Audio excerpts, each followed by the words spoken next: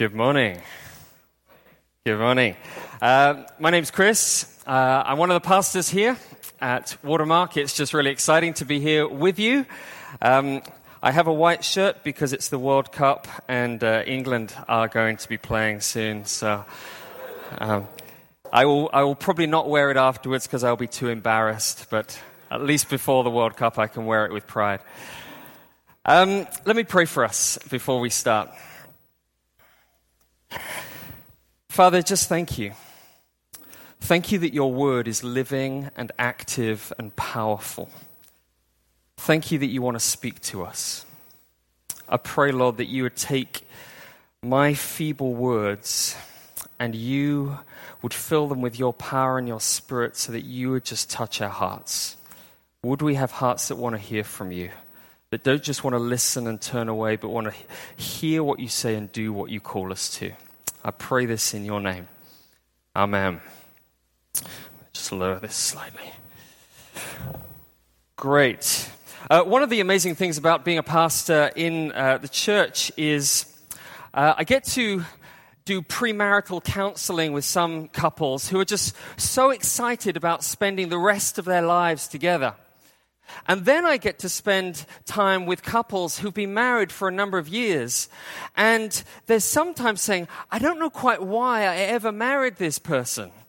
And then I get times to spend with people who are just ecstatic about they've just landed their dream job. They're leaving one job. They're just coming to their new job. And then I see them a few months later, and they're 6 months in, and they're like, I wish I'd never changed from my previous job. And it doesn't matter where you are in life, work, family, relationships matter to us. They're significant. But even in the best of these things, the best relationships, there's always something that's missing. There's something that we were made for, which is more than what these things offer us. And today we're continuing in our series in Colossians, and we're going to see that Paul says, don't look to your marriage or to family or to work to be what only Christ can be for you. Okay? That's where we're going. Don't look to these things to be anything that only Christ can be for you. And so what we've looked at so far, and I hope you have your passage open with you, because we'll just kind of go through a little bit together. We've looked in Colossians, and Paul has said, when you become a Christian, you don't just get a kind of get out of jail free card. It's you actually gain Christ. You become united, like in a marriage relationship with God, the creator of the universe himself. And Jesus' story of his death and resurrection becomes your story. So your old life, where you used to live for yourself, a slave to your own desires, like a prisoner of war, as Kevin preached a couple of weeks ago, that's died when Christ died. And you now have, when Jesus was raised from the dead, you have a new life. Your life is hidden in him, and you're liberated to live for him. And so we saw last week how this new identity in Jesus, it changes everything, even within the church. We saw outside people are valued according to their race, socioeconomic status, if they have double eyelids or drive a Maserati. But inside the church, your value comes from your identity as a child of God, regardless of any of those other things. That's why Paul says there's no Greek, Jew, circumcised, uncircumcised, barbarian, Scythian, slave, or free. In Christ, you now have value.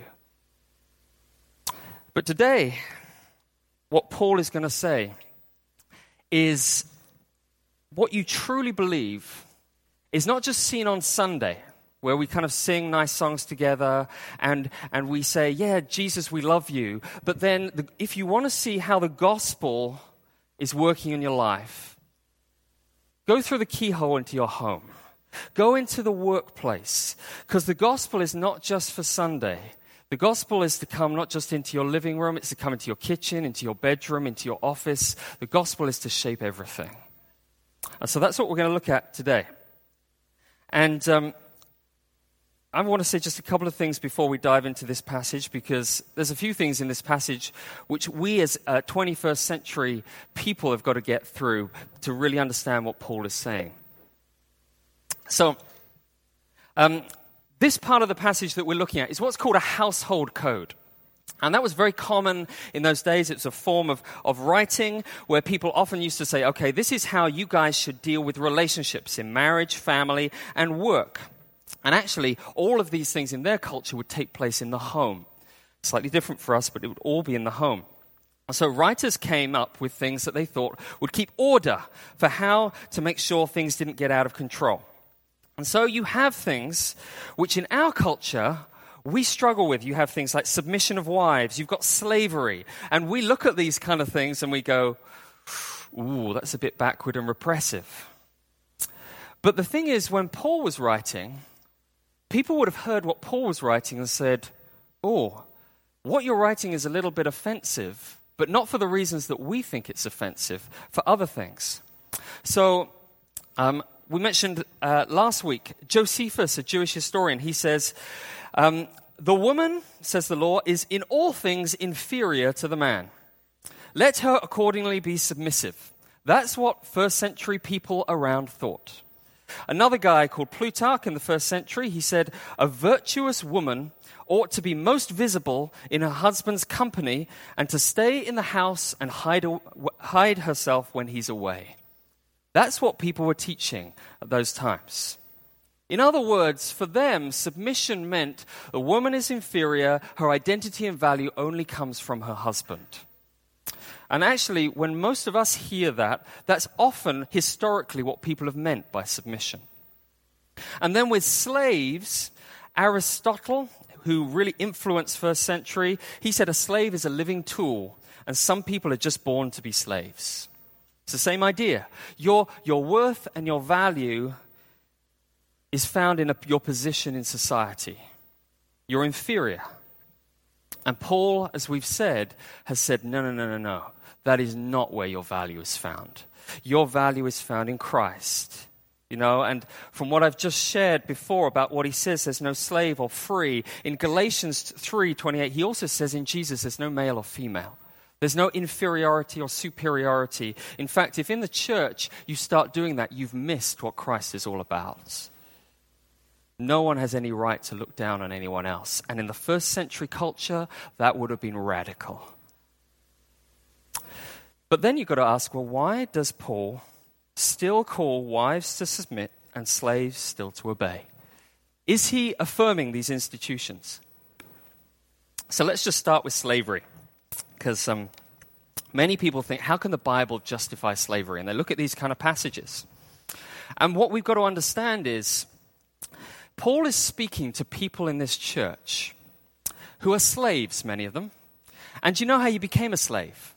Many of the times you were actually kidnapped by pirates, or you were a prisoner of war, or your family had been so poor that they'd had to sell you into slavery. And some slaves were actually highly educated. Some even attained some top jobs. Some even owned their own slaves. But the point was this, that if you were a slave, if you started a revolution to kind of rise up against slavery, you would almost certainly, and we know from the first century people tried to do it, you would be killed or you'd be thrown out on the street with no support. Basically, Paul, when he's writing to slaves, he's not trying to overturn the institution of slavery, because what he's trying to do is facing the reality of where these Christians were, and he's saying, the gospel is to reshape you where you are. In 1 Corinthians 7, he actually says, if you can get free, get free. But if you can't, many of you are so trapped in these situations, here's how the gospel is going to reshape you. So that's the context of the slavery, context of marriage and family. And here is a biblical context where in verse 9 and 10, which we didn't read today, Paul talks about us being renewed in the image of our Creator. And the Bible story has this narrative where it says God has set up certain institutions of government and of marriage and of parenting, and there is to be order in those, just as it reflects order within the way that God himself works. Because God is both equal and a Trinitarian God, the Father, the Son, and the Holy Spirit, but there's diversity of roles. And so what you see is, when you see Jesus, because as Christians, Jesus shapes who we're being made into. He is both equal to the Father, but when he goes into the Garden of Gethsemane, do you know what he says? He says, "It's not my will, but yours be done." He submits to his Father, though he's equal to him. He's not repressed, he's not inferior, but he's offering a gift of love to honor his Father. And in Ephesians 5, Paul then says, just as Jesus submits to his Father, he also leads the church by laying down his life sacrificially for her, to love her. And Paul says, in marriage, God has set up the same way to reflect how Jesus and the Trinity work together. So the husband is called to lead as Jesus does, laying down his life for her, serving her for her good, not for his interest. Wives are called to submit, not as repressed or inferior, but as a voluntary gift of love to your husband. The wife is called to put his will before hers. The husband is called to put her interests before his. Because that's what images Jesus and the Father and the Holy Spirit working together. So we've got to kind of get through some of that. That's what Paul's talking about. But let's kind of come and get into the text a little bit more. Because it doesn't matter if you're single or if you're married, if you're a parent or if you're a worker in the marketplace, there's principles here that Paul's going to say they apply to every single one of you, wherever you're up to. But we're going to spend more time focusing on marriage and on parenting with just a short time at the end on work. Okay? You with us so far?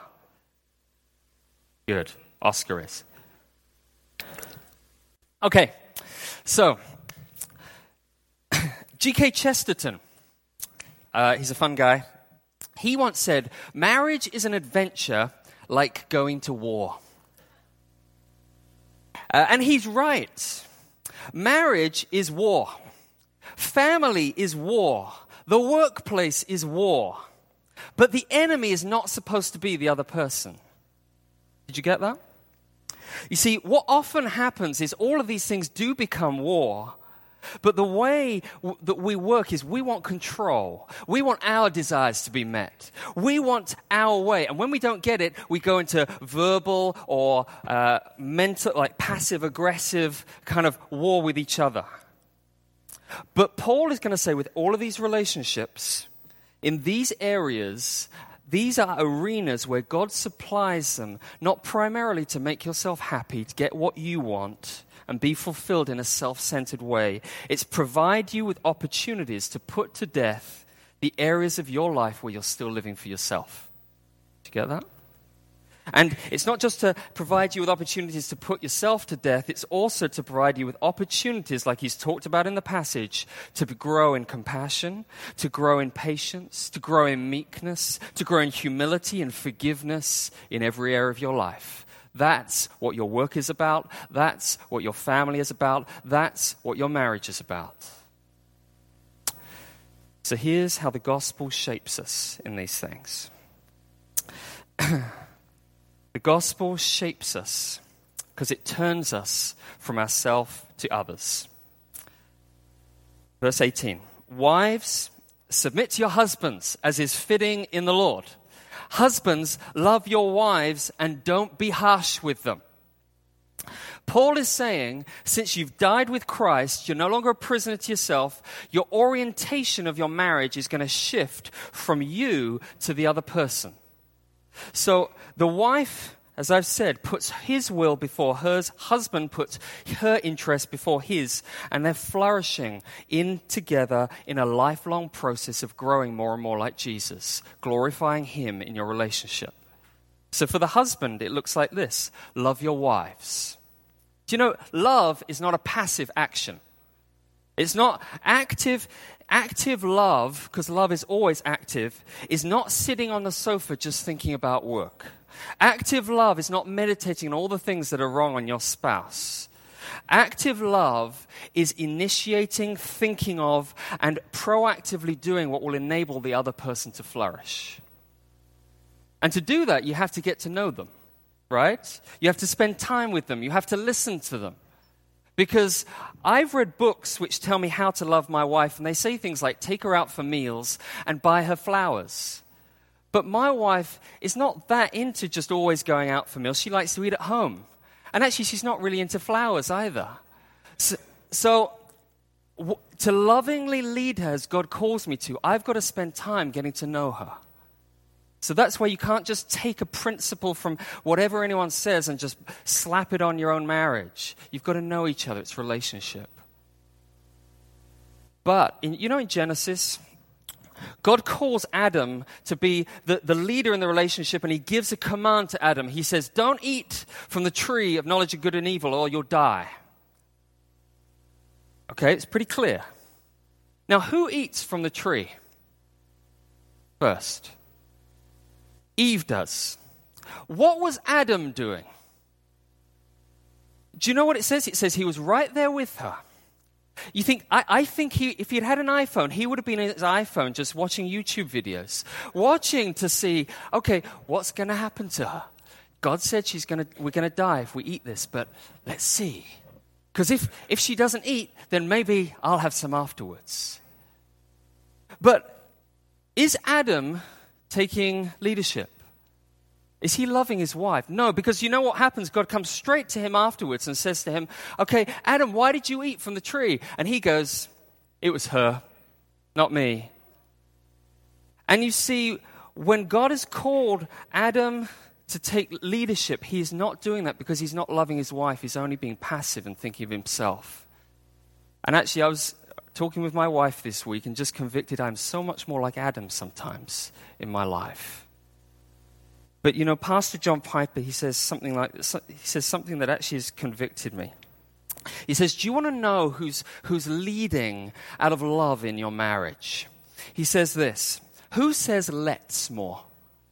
Who says let's more? Let's go out to eat tonight. Let's get our finances in order. Let's get to CG together. Let's pray together. Let's work on our marriage together. And it's not just, let's watch football every night because that's what I want to do. Right? And he says, as a generalization, and there's exceptions, but if the wife is saying, let's far more than the guy, that's both a burden on the wife and it's a problem with the guy. Because he's not doing what God has called him to do, which is to lay down his life and lead her, flourishing her.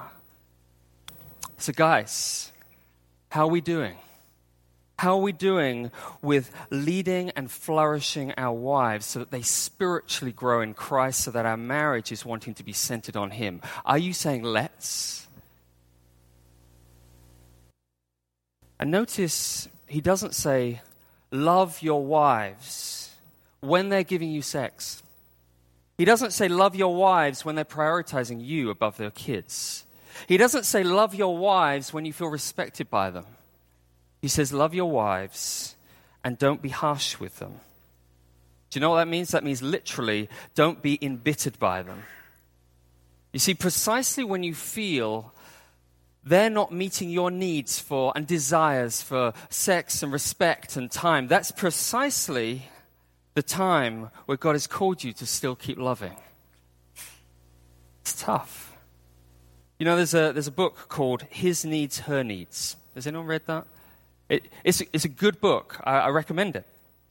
And what it says is men have needs and women have needs, and it's like a love tank. You kind of fill each other up, and men have needs for sex and respect, and women have needs for to be listened to and to be cherished and for conversation. So wives, give him what he needs.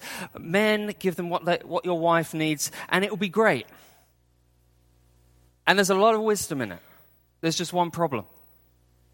If you look back in verse 13, Paul tells us, everyone, but in the context of marriage, he's applying it here, bear with one another in love, forgive each other. If you have a complaint, and this includes your spouse, if you have a complaint, forgive and walk with each other in this. Why does he say this? He says it, when you get married, who do you marry? And if you're single, listen carefully. who do you marry? You marry a sinner, right? Every time. And who did they marry? They married a sinner too, and that's you. Now, through sin or through circumstances, there will be times where your spouse will not fill your love tank, will not meet all your needs. And as guys, and actually in both senses, for men and women, we can end up looking elsewhere, into work, into other women, into pornography, even if it's just in your mind, and we get resentful and bitter because we're not getting what we want. And we're not getting what we want at that moment because we've failed also to see that Jesus says, you've died, and your life is hidden with Christ. He's your life, not your wife. Your wife cannot justify you, only Jesus can. Your wife cannot fulfill you, only Jesus can. That can free you if you realize that in a relationship, each other is at some point or other going to disappoint you, and the only place for your salvation is not in each other, it's in Jesus. That frees you to be thankful. That frees you to be patient. And it frees you to say, let's talk about this. But without demands, without accusations, but with patience, compassion, and gentleness. Husbands, love your wives. I've spent more time on that. But that is every single guy here. Whether you're married or not, God has called you to be active in love. How are we doing? But wives, submit to your husbands. Notice he says, not to all men, just to your husband. He doesn't say, husbands, make your wives submit. Doesn't say that. He says, submit in the Lord. In other words, you're submitting with Jesus as your highest authority. Not your husband is not your highest authority. Jesus is. So you submit only in matters of preference, not in matters of sin. Okay? And submission doesn't mean wives be a doormat. It doesn't mean be a punch bag. It doesn't mean give up your own opinions. It doesn't mean give up the ways to influence. It's not about who earns more money. It's not about who washes the dishes. It's none of those things. Because God wants strong and godly women who know and think and influence for the cause of Christ. Jesus and Paul's ministry is filled with women who are playing key roles advancing the gospel in a male-dominated society. But here's what submission is. Again, I'm using John Piper. Submission is the defined calling of a wife to honor and affirm her husband's leadership and so help to carry it through according to her gifts. It's to honor and affirm her husband's leadership. It's a voluntary gift of love you give to your husband. It's being willing to yield to him the casting vote when after discussion you still can't agree. It's making space for him to lead so he can flourish in that. It's making space to honor and affirm his leadership. So how do you do that?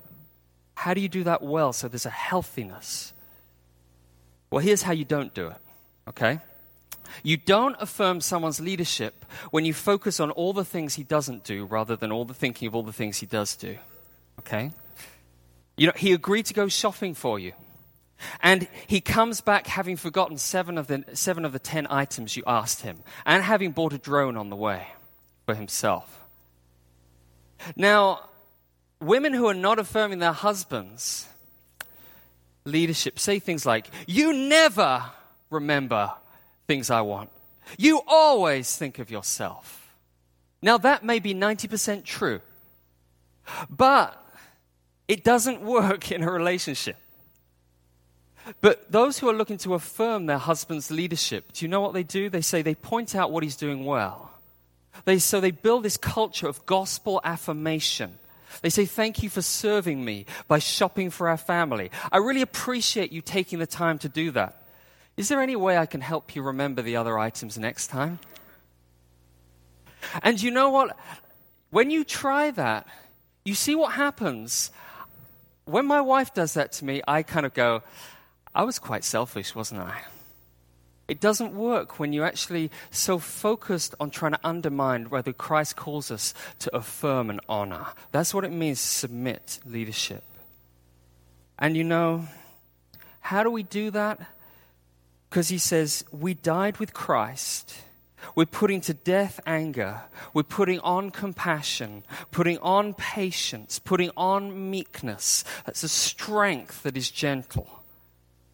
And the only way that husbands can love, the only way that wives can submit is if you realize that Christ is your life, not your spouse. Only Christ is your life, not your spouse. That's the first thing. The gospel changes us. And if you're dating or single, by the way, don't settle for someone who is not seeking to lead you towards Christ. If you're a woman. And if you're a guy, don't settle for someone who is not wanting you to lead them towards Christ. Because your marriage will not picture what Christ has called you to be. So that's from self to others. That's what the gospel does. The second thing the gospel does, it takes us from provocation to hopeful confidence. And again, I'm going to spend less time on the next 2 points, just in case you were kind of wondering. Children, obey your parents, for this pleases the Lord. Fathers, don't provoke your children, lest they be discouraged. Notice Paul, he values children by speaking to them. That was unusual. That didn't happen in their culture. And he speaks to them as those who can know and please Jesus, as those who can have a relationship with Jesus, even when they're young. But I'm going to focus on the parents here. And notice that in this first part of the verse, he focuses and mentions both parents, mothers and fathers. But then in the second, he says to fathers specifically because they were called to be the spiritual heads of the household. And he says, don't provoke your children. And that literally provoke means to stir up, to irritate them, lest they be discouraged. And you can see from what he calls the children to be, to obey parents so that it pleases God, that actually they're saying, don't act in such a way that they're going to be irritated to the point of losing courage and motivation to please Christ and to obey you. Okay? Don't act in a way that does that. Now, you cannot make your children love Jesus, but you can provide a gospel soil for them to experience the goodness and love of Jesus through your parenting. So I want to take a particular angle here today. There's so many things we can say. Simon has said most of the things already. But I want to just talk about, it's all right, Simon can preach next week. But I want to talk about a couple of things. What is the opposite of discouragement? What's the opposite? It's being filled with confidence and hope. Gospel parenting builds a household filled with confidence and hope. And he's saying, don't undermine that by bringing discouragement. Now, here's the difference between secular thinking and Christian thinking. Secular thinking, the world says, build your child's self-confidence. The gospel says, build your child's God-confidence. The world says, build your child's hope in their school achievements, in their career, in their ability to have a secure financial future. The gospel says, build your hope, your child's hope, in Jesus, in whom your life is hidden. Because jobs will come, jobs will go, but only in Christ will they have confidence regardless of any circumstance. It's the greatest thing you can give your children. And so how can we provoke our children to lose or not have that kind of confidence? Well, I want to just give you one specifically. It's when your own confidence and hope is in your performance, it's in other things other than Jesus. It's in when you as parents, it's in things other than Jesus. You know, you can give your children moral principles, Christian moral principles. You can discipline them with the law to make them good people on the outside. But if you yourself are not delighting in the grace and the love and the forgiveness of Jesus, it will provoke and discourage them. You know, when I was at school, we had a Christian assembly. I hated Christian assembly. In my school, there were 2 Christians out of 1,500 people. And so, but we had to do, we had Christian moral teaching. The teachers would give us Christian moral teaching. And I knew that none of the teachers believed it. And then we were made to sing these hymns. And I knew none of the teachers really delighted in what they were singing. It was words to them. And even now, I just despise it. It made me just irritated and angry because the hypocrisy that I saw. And actually, if I hadn't had a great example from my parents of the gospel, I would have despised Christianity. John Piper again says this: some parents fail to be happy and hopeful and confident in God. Mothers and fathers, what you are in relation to God is far more important than any particular parenting technique you try and employ. Will your children hope in God if you hope in money? Will your children be happy in God if they see that your phone or your work is a happier experience for you than worship? Will your children be confident in God if your whole demeanor communicates the desire to be seen as self-confident? This is the challenge of the gospel for all of us. You know, you can come to church and then you get that dreaded call from kids ministry that your kids are the one who are causing all the trouble. What goes through your minds? Are we confident in the love of Jesus to say, okay, this is not about me. What an amazing teachable moment to help my child understand the gospel better. Or are we so worried about what everyone else is going to think that we come down harder on our kids than we normally would? Our kids know your relationship with God is the most important gift you will ever give to your children. So are you investing in that gift? Are you investing in that gift? Paul Tripp says this: I have never seen a particular sin, weakness, or fear in my child that I couldn't identify or see its effects in my own heart. No parent gives mercy better than one who is convinced that he desperately needs it himself. You see, there's so much pressure, there's so much expectation in Hong Kong on parents, on kids. But if you, as a parent, know that your confidence rests not in how great you've been as a parent, not in whether you've done everything correctly, but in the grace and mercy, the compassion, the patience, the kindness that Paul talks about, that is all characteristic of God's love for us.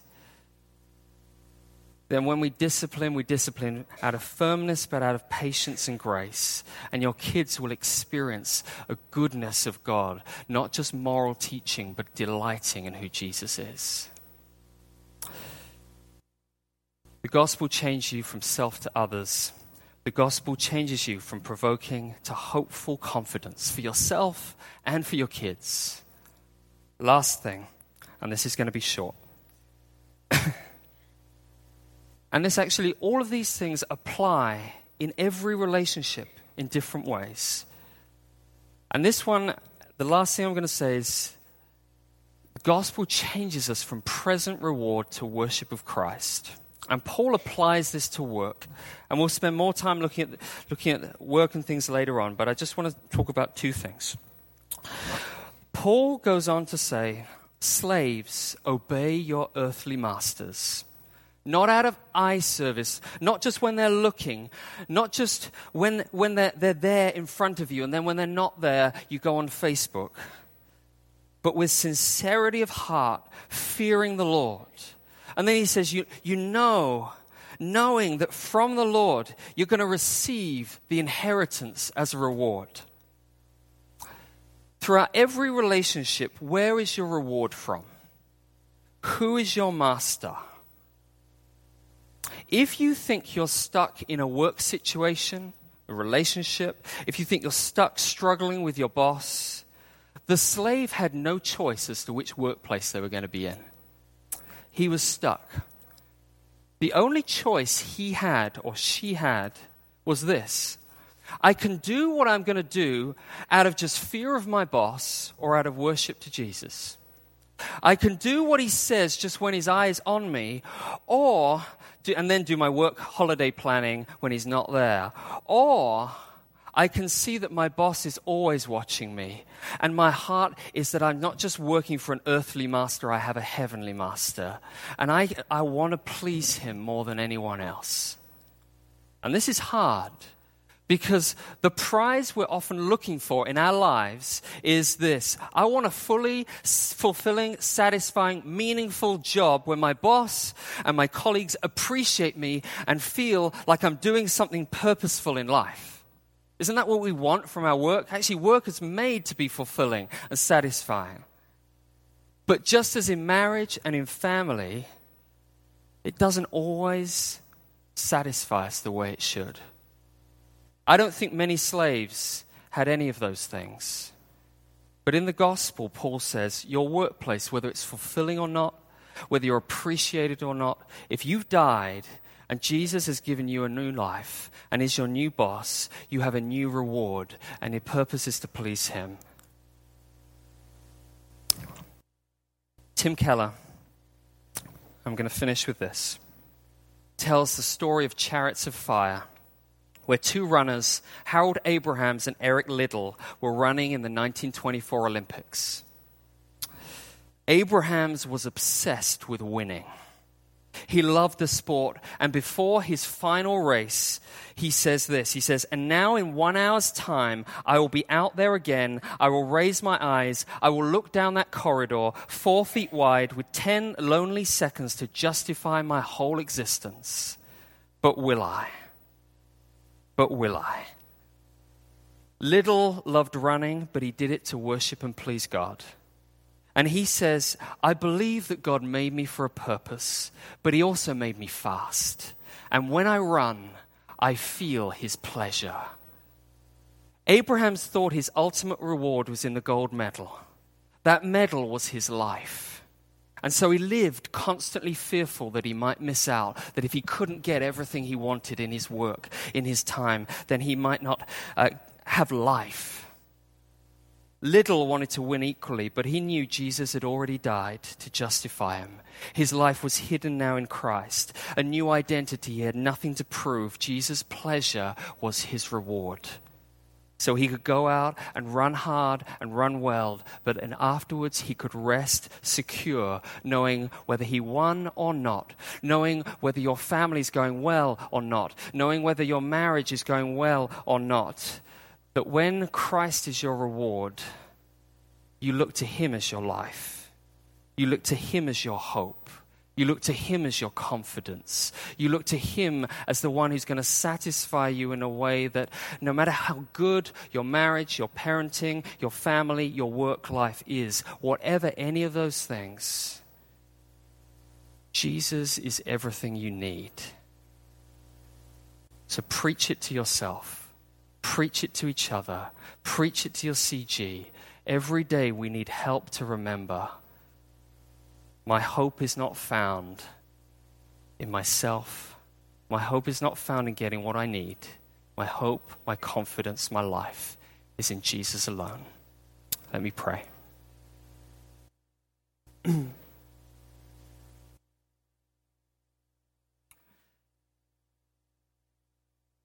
Maybe you just want to stop and